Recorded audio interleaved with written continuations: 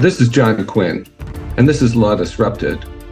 And today we're going to be talking about some artificial intelligence tools using ChatGPT-4, which a company called Casetext, and we're speaking with the founder of Casetext, Pablo Arredondo, who was a former litigator, by the way, formerly at Kirkland & Ellis, and I learned just talking to Pablo and preparing for this session that he was also formerly with our firm, with Quinn Emanuel. So Pablo, tell us a little bit about this very cool technology that you've developed at Casetext to help litigators.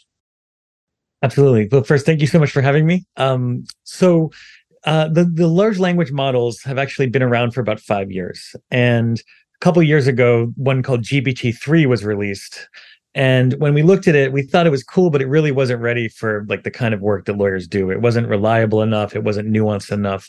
And so we didn't use the earlier models. But then last September, OpenAI approached us and under an NDA showed us GPT-4. And as humans, we're used to sort of linear growth. Things get a little bit better at a time. The nature of these language models is that they jump in big increments, right? And so GPT-4 wasn't just a little bit better than GPT-3. It was like light years better. And I think you told me you got access to that before anyone else in the industry. Yes, that's right. We were very privileged to have access to it because we had been working with earlier language models for years before that. So we had sort of been making inroads and applying neural nets and large language models. I'm sorry to interrupt you, but you were looking for legal applications for this technology because of your background. That's really what you were focused on? Yeah, Casetext has been 100% focused on trying to make tools to make lawyers better at what they do. For a lot of that history, it was legal research. As we started to work with these language models, they're very powerful. And so we were asked by our clients to start pointing them not just at case law, but at transcripts, at factual records, right? Of sort of the different things that a litigator has to interrogate on a day-to-day basis.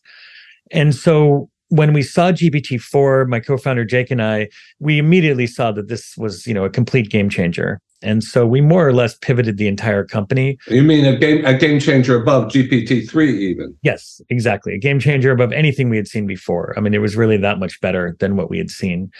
And so we essentially pivoted the entire company to trying to set up the responsible and reliable leveraging of this technology. And that really is important because, as I think most attorneys are aware now, when you don't use these things correctly, very bad things can happen, right? I think we've all now heard of the ChatGPT lawyer who got a bunch of hallucinations, et cetera. But who would think that you could? I mean, you can hardly blame ChatGPT 3 or 4 for that. What lawyer would think that you could just put in a prompt and then to put the results on number line paper and turn it into a court? Yeah, I agree. And, I think for us, it's, this thing is not a robot lawyer. As powerful as it's not a replacement. And everything we do, we design our product, and we'll get into more detail on that, to allow what I call a trust but verify system, right? Where the attorney can always check the work and check the quote and make sure that it's substantiated. And so what we did is we set up when you think about it, what does it mean to bring this to law? Well, it needs to be secure, right? Lawyers aren't going to be donating their clients' data so that somebody can build a new model, right? That's just not how lawyers operate. So we had to set up the security, the privacy, the data retention policies. And then we had to set up an architecture so that it wasn't hallucinating. And the way you do that is by this technique called retrieval augmented generation, which is a fancy term that basically means having the AI interact with a search engine to pull in real case law and then setting things up so that it only bases its answer on real case law in front of it and then shows its sites and supports it. So basically that's what we did, was design everything from the ground up to be used for lawyers. We had the privilege of having some great firms that we had worked on earlier projects, Cravath, Swaine & Moore, Kirkland & Ellis. And we started, building out use cases and, validating it. And we're, quickly found that, our faith in it was rewarded. I mean, it really was able to do incredibly useful things across a number of different tasks that both litigators and transactional lawyers face, and in-house counsel increasingly. I mean, you mentioned issues about security and confidentiality. I take it that the results of this work as users use the material and generate results, that doesn't then just become fodder that's fed back into the database, or does it? No, no, not at all. No, nor could it, right? I mean, then that would be a deal breaker, right? So nothing the attorney does is in any way used to automatically train or improve the model. They're completely divorced from each other. Well, tell us about some of the capabilities of the case text system based on using GPT-4 for litigation. Right. So let's start with one that was dear to my heart when I was, a junior associate doing litigation, e-discovery.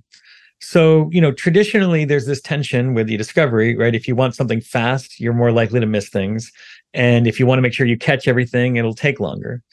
What we're seeing when we apply this to e-discovery is not only are you doing in a day what might have taken 3 weeks in terms of surfacing key documents, but you're also finding things that humans missed. So it's one of these rare moments where both needles are moving in the right direction. And that's pretty rare. Give us some specific examples. I mean, what particular e-discovery activity might you have these remarkable results in? Right. Well, I can't go into too much detail, obviously, with the clients, but, think high stakes antitrust matters, high stake commercial litigation, millions of documents. And you're also now able to ask a new level of query than what we're used to, right? You're able to ask things like, is somebody concealing something in this email? Yeah, I mean, we're used to just searching databases of documents with keywords and maybe some Boolean logic. That's right. And that's about it. So how is this different? Well, now you can search for, you can put in whole concepts, whole sentences, and it does not matter if the words in the email are completely different than whatever your query was. All right. And that is really hard to overstate how important that is for law, because so much of what we do is trying to find things that are substantively what we care about that may use different words, in fact, often do. And so you're now able to do that. And so, a search like, does this email show somebody afraid to tell his boss something, right? That's a pretty nuanced statement. And it will find instances where the email, somebody's voicing that sort of concern, even if it's in completely different words, sometimes sort of opaque words as well. So it's really a new level. It's qualitatively different than anything that we've seen before, even through predictive coding and these earlier techniques, which were really ultimately still basically keyword based. It was just that the computer would be helping you find keywords to kind of index on. Right. But I mean, we're going to be working with data sets, document sets produced by, say, an adversary, which are generated presumably still by keyword searches.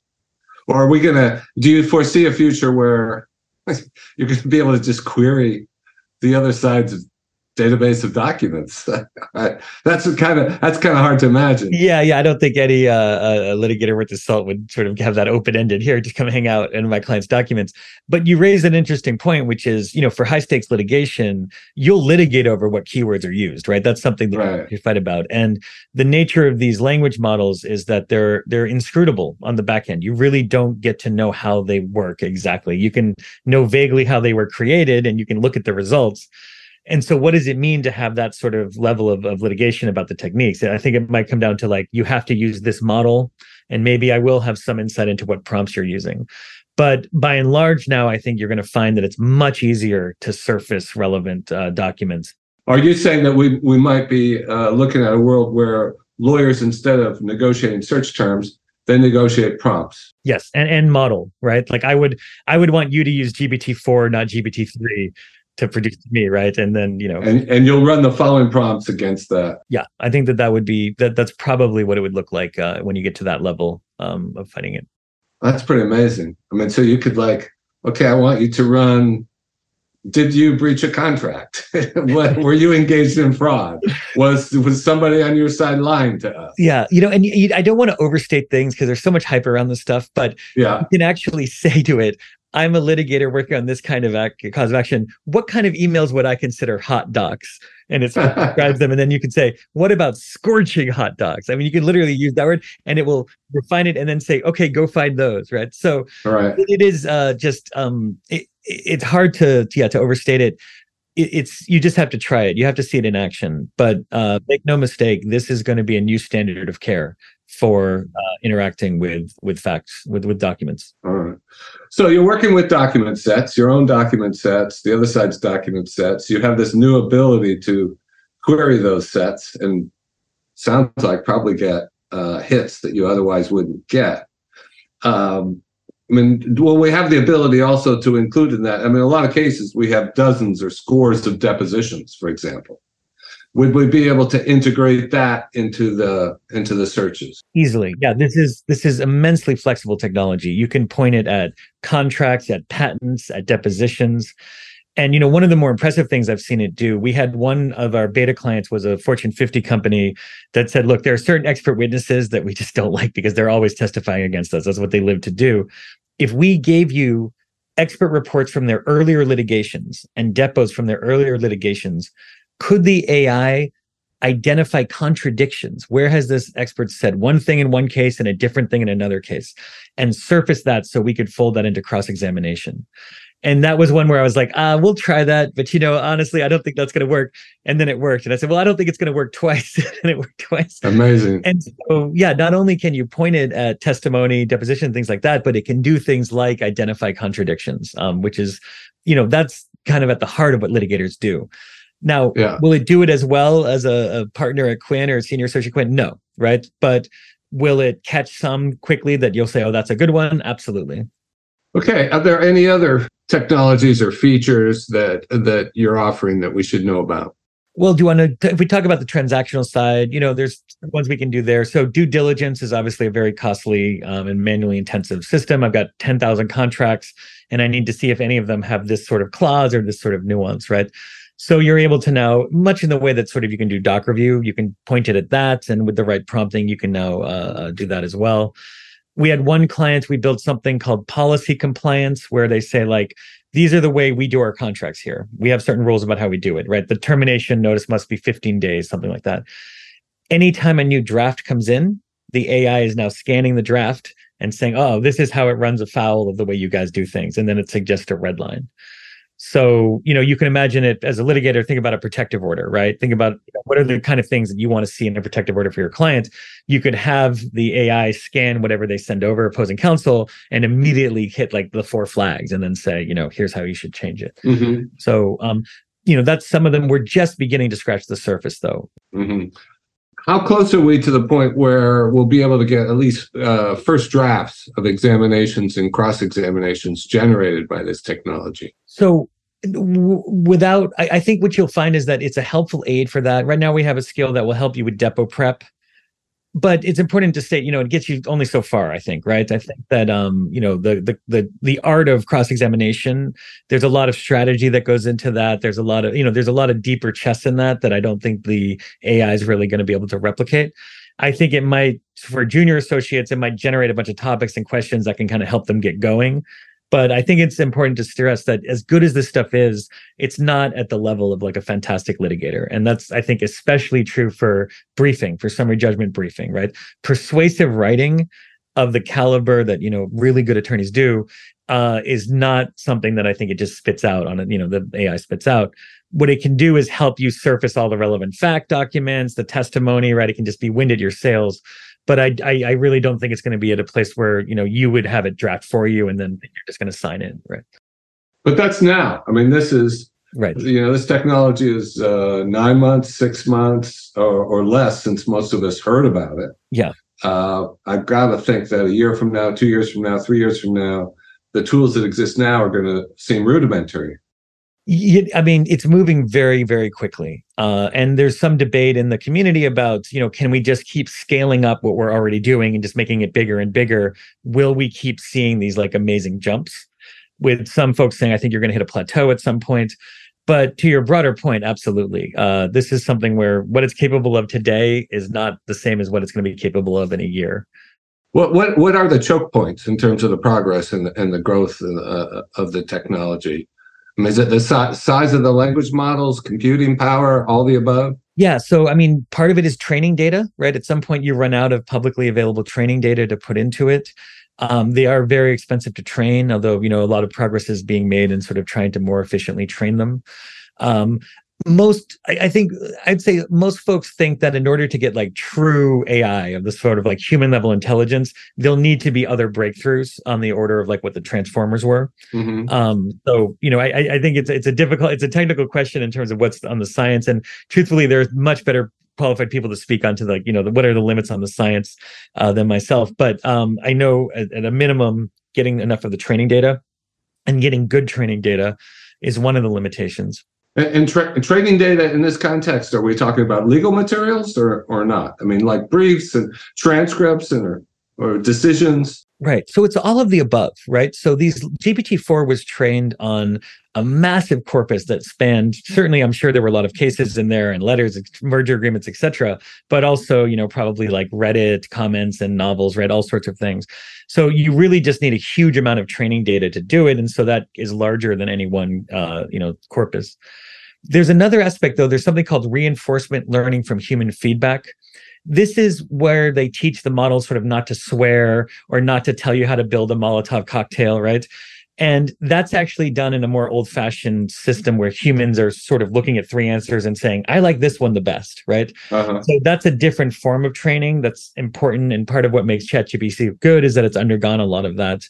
That must be really labor intensive. That must involve a lot of human beings. Yes, I think they, with OpenAI, I think they outsourced some of it. We actually had the honor of getting to do a little bit of reinforcement learning for GPT-4, getting it to summarize how a case is being relied on in a brief. So we actually had our reference attorneys, looking at early versions of the model and saying, we like this version better than this version as an answer. And then that got folded into the training. So, I said it's like we got to put one little tile in the Alhambra or something like that, right? One little dot of it. So there's a lot that goes into creating these models, and the open source efforts that are out there, I think, are to be commended. There's some debate about whether they're really going to catch up with the private sector ones, right? That just have so many resources put behind them, right? But it's sort of an arms race.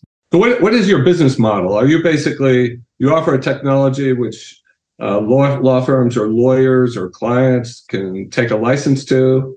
And there's nobody who you won't license to. So, I mean, there may be adversaries in the case, both of whom are licensees of case text. Oh, yeah, certainly. No, we have 60 of the AmLaw 100 at this point, I think. And so, certainly we have firms that are on other sides of each other. We sell subscriptions, generally firm-wide, although especially with new technology like this, we're open to sort of smaller pilots if a firm wants to try it on a smaller level. And then, we've sold to thousands of solo attorneys as well. So we run the gamut from, large corporations, AmLaw firms to, somebody who just hung their shingle, boutiques, nonprofits and things like that. Well, it's super impressive, Pablo. Very interesting to hear about. Is there some development that you can see over the horizon that you're particularly looking forward to, that you think will be really surprising and useful to litigators? Well, yeah, I think so. Google is working on a model called Gemini, which is going to combine some of the work they did with the AI that could play the game of Go, right, and play chess. And there's certain decision making with the LLMs. So I think Gemini should be a great entrant into the field when it's done training. We're going to see multimodal we're starting to experiment with some of the stuff where the computer can see. So you could upload, say, a patent figure and then say, describe, where the label should go and things like that. Or if you're an employment lawyer, you could upload the social media pictures and say, find me all the places where it contradicts the testimony that he couldn't walk since the accident or whatever it is and things like that. So, I think I'm just most excited to see the development in the tech and then how we as a profession deploy it, because I think that this can do more good than anything I've gotten to work on in the last 10 years if you do it right. I think this is going to be great for access to justice, right? I think you can take a clinic that can only help 30 people a day and suddenly they can help 400 a day, right? So I think there's a lot that can be done there. And so I just think it's a really exciting time to be in legal tech. That said, we need to do it right. I think we need to protect the ability of law students to learn how to write, including writing from a blank page. I don't think that's something we want to let atrophy. So I think there's also some dangers in terms of if this gets over relied on or misused. But in the right hands with the right kind of training, I think it's going to, lawyers are going to think of it as, how did anyone practice without this? That's going to be how they look at it. Is there going to be a need for, essentially, I heard a new term the other day. Somebody told me that in their business, they were using ChatGPT and that they had positions for so-called prompt engineers. Yeah. I'd never heard of this before. I mean, is there going to be a need for lawyers to basically be prompt engineers and understand, to get the most out of this technology, what sort of prompts to use to query the system. 100%. And, separately from your job being prompt engineer, although absolutely, we're hiring some of those. There's some debate about if the later models are so good, will you need as much prompt engineering? I think that it's going to be with us for a while. But just like associates at firms need to know how to interact with Boolean searching, right? And they need to know how to use a citator. You're going to need to know how to use prompts to go interrogate evidence or case law, how to find the things you're looking for. And so I think I would urge firms to start getting reps and start building institutional knowledge. I think you're also going to find that like firms have their own sort of special sauce of prompts that they run to go find the key evidence. And that's an area where you could have competitive advantage, right? If you've iterated it a lot, you're able to turn around in 24 hours and find all the key docs, whereas another firm that hasn't had as much experience might be, less effective, right, at first. I mean, I've heard some people express the view that the demand for associates at big law firms is basically going to be cut in half in like 5 years. That what we really need is partners and some number of associates who really have this capability of managing this technology, whether it's framing prompts or whatever. Yeah, I mean, I think, again, there's a lot of debate on that. And there might even be some debate within Casetext about the outcome on that. Yeah. One view is, look, just reassign those associates to the kind of things that the AI can't do, right? And then there you go, you have the same number. Certainly, there's other folks that think, oh, well, we can now do more with less, and so that will affect it. And then it also, you look at the billable hour structure, right? Which is, the demise of the billable hour has been predicted before, and it's always been wrong. So I'm not going to take a strong stance on that either way. But certainly, some of our Fortune 50 clients are looking at their attorney bills and saying, oh, here's an item that I think the AI could reduce, et cetera. So there'll be some recalibration, I'm sure. Mm-hmm. But again, this is something that helps humans. It does not replace them, and can't stress that enough. Right. Pablo, thank you so much. We've been talking to Pablo Arredondo of Casetext, which has some amazing AI tools enabled by ChatGPT-4 that are going to be extremely helpful to litigators. Thanks so much for being with us. Thank you.